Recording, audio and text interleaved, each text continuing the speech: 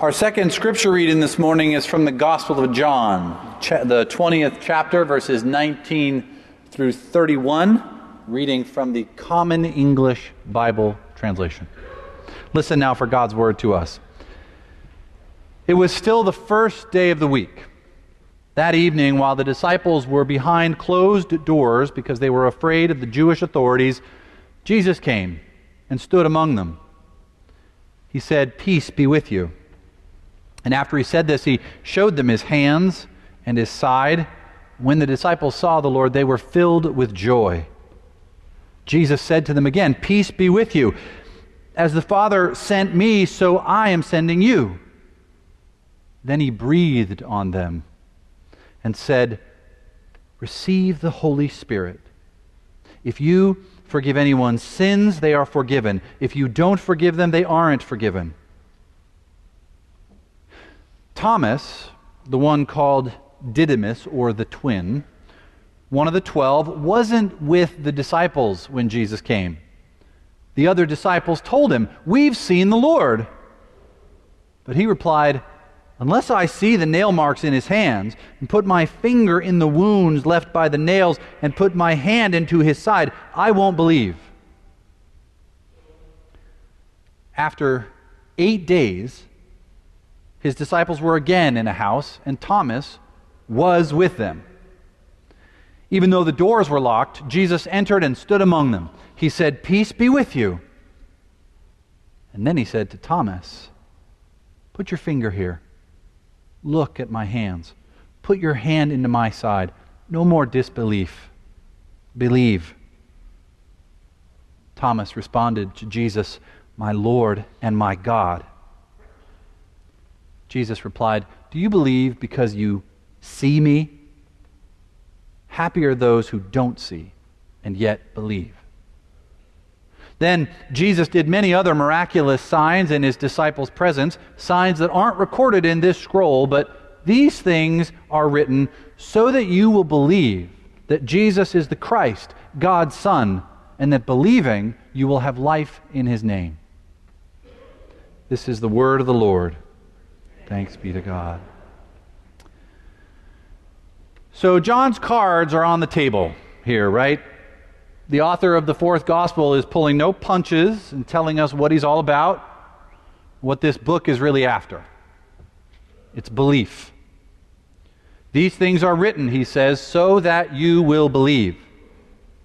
So, if you thought sitting there that you were listening to a carefully researched and documented biography or an objective news story, I have some bad news for you. That's not what this is. John's left some things out. He admits it. He says Jesus did many other signs that aren't recorded here. And what's worse, he admits that the things that he kept in serve his agenda of getting you to believe in this Jesus that he's talking about. He's writing a gospel. And a gospel is a particular kind of book that follows its own conventions. And those conventions can seem strange, even offensive, to those of us raised to privilege the perspective of the disinterested third-party bystander. So John says, you can have your disinterested third-party bystander. Now let me tell you about Jesus. It's not the only way you can do that, right? That's not the only option for a gospel writer. We spent all of Lent reading from Luke here. So here's how Luke begins. Chapter 1, verse 1. "Since many have undertaken to set down an orderly account of the events that have been fulfilled among us, just as they were handed on to us by those who from the beginning were eyewitnesses and servants of the word, I too decided, after investigating everything carefully from the very first, to write an orderly account for you, so that you may know the truth concerning the things about which you have been instructed." Luke, I investigated everything carefully from the first. John, I left some things out. Luke, so that you may know the truth concerning the things about which you have been instructed. John, so you'll believe. So I'm just warning you now, here at the beginning of the sermon, even though John leaves it to the end of the gospel, this is about belief. And make no mistake, that's a good thing. Belief is a good thing, maybe even the best thing. The last word from Jesus in this story is about belief. It's this little beatitude, the text of which was the anthem that we just heard. Happy are those who don't see and yet believe. Belief is a good thing. What do you believe in, though you can't see it? Do you believe in the power of love? Do you believe in democracy? Do you believe that this is the Cubs' year? Do you believe in God?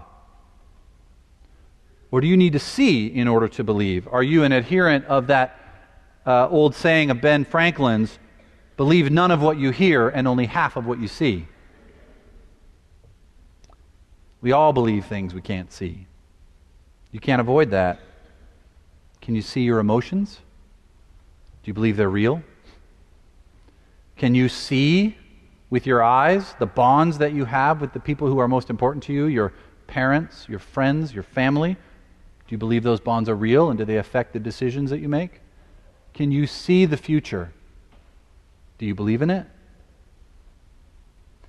It's an important note here that for the first hearers of this gospel, believing what you see and that whole question is more than just a philosophical exercise. You see, the days are getting on since the days of the events that the gospel is describing, and the people who were eyewitnesses to those events are dying off. It's something of a crisis for the early church. What is the basis of the church's claims about Jesus, if not the testimony of eyewitnesses, of people who were actually there? Well, welcome to our world, right? What proof do any of us have that these signs and wonders happen the way that the Gospels say that they did? None. We don't have any.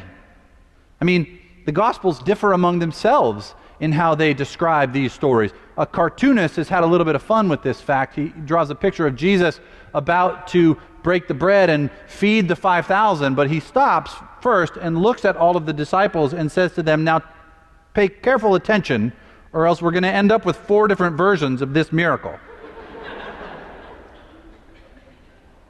4 different versions doesn't bother me. I don't think it should bother you either. Because the most powerful stories that we have are the ones that don't depend for their believability on things that you can see with your own eyes and pin down on your board of facts.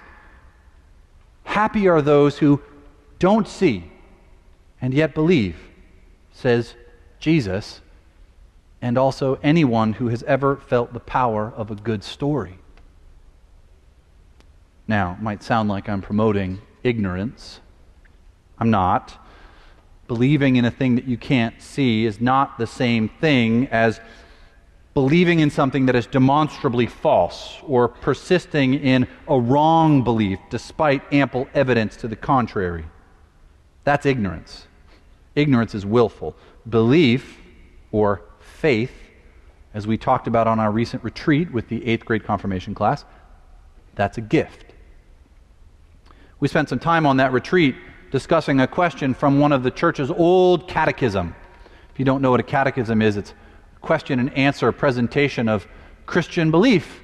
And back in the day, that's how you did confirmation. You memorized all 129 questions and answers of the catechism. Raise your hand if you want to do that. So we spent some time with one of them that asked this question, what is true faith?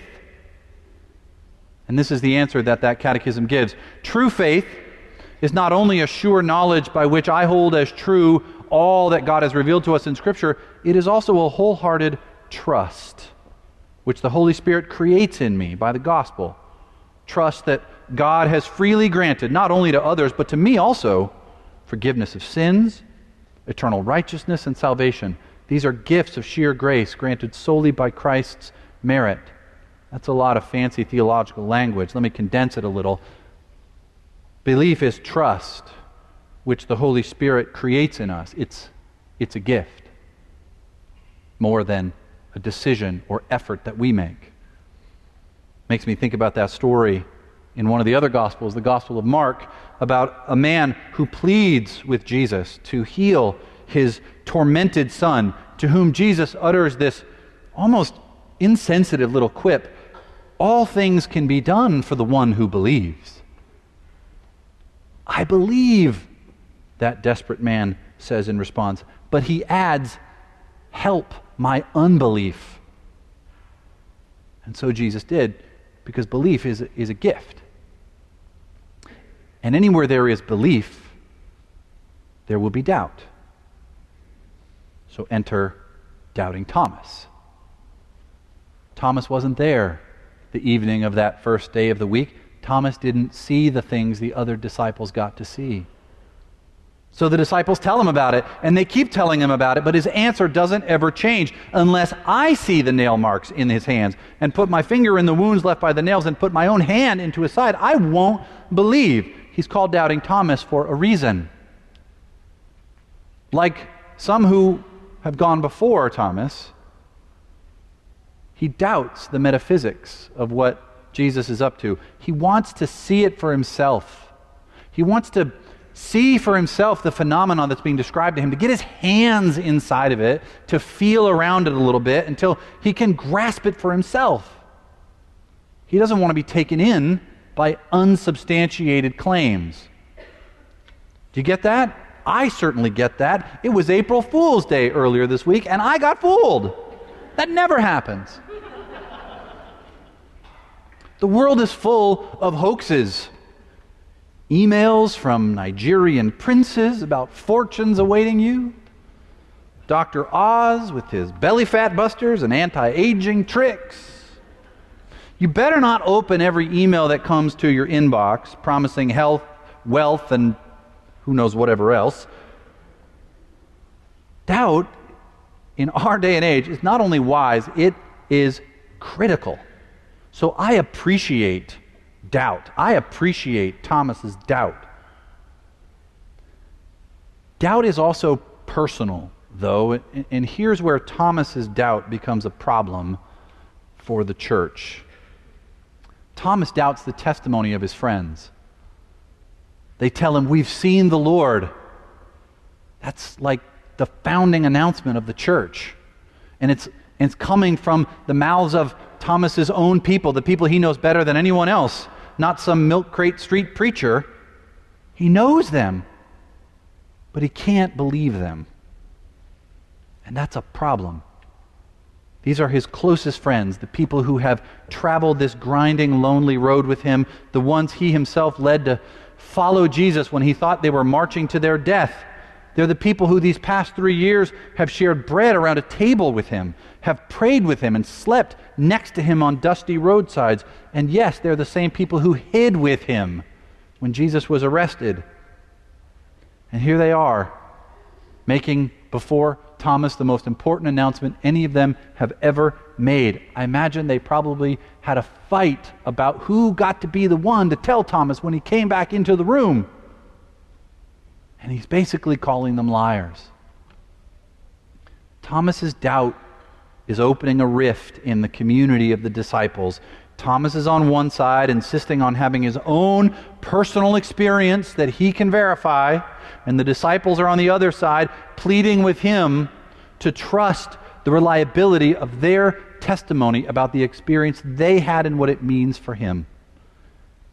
He can't cross that chasm. He can't do it.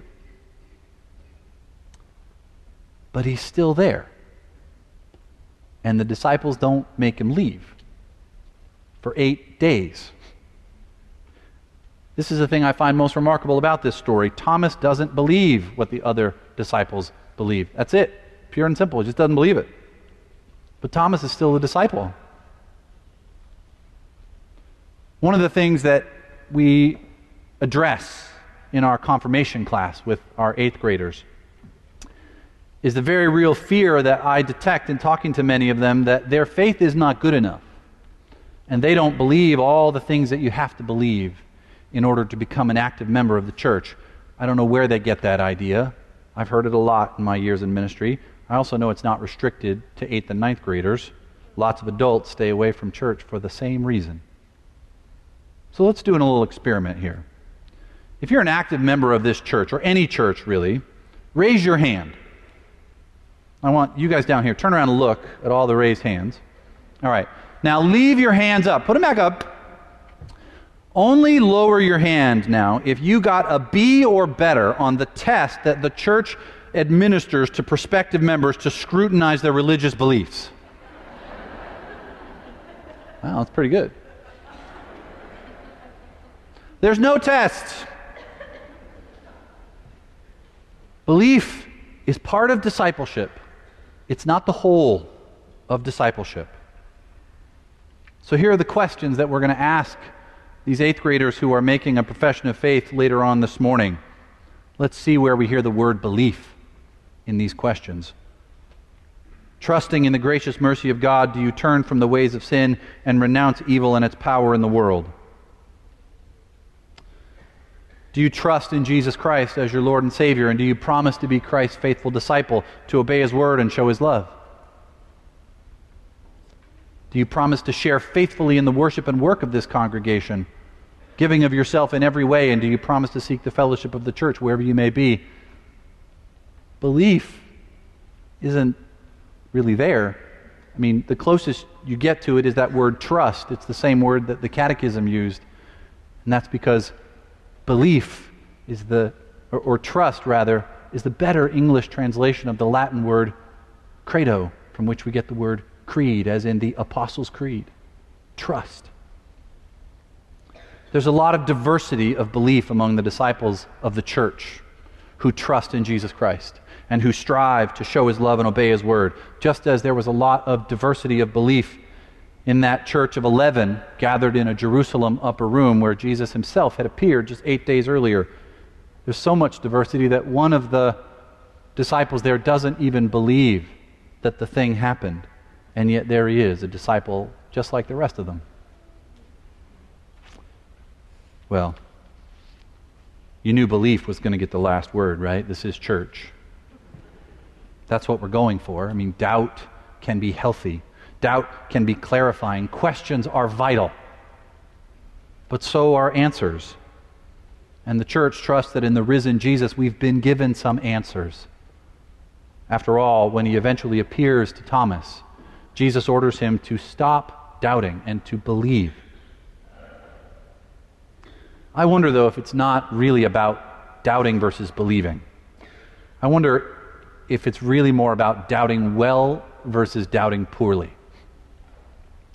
I think doubting poorly is doubt as an unrelenting posture that is unwilling to learn how to trust.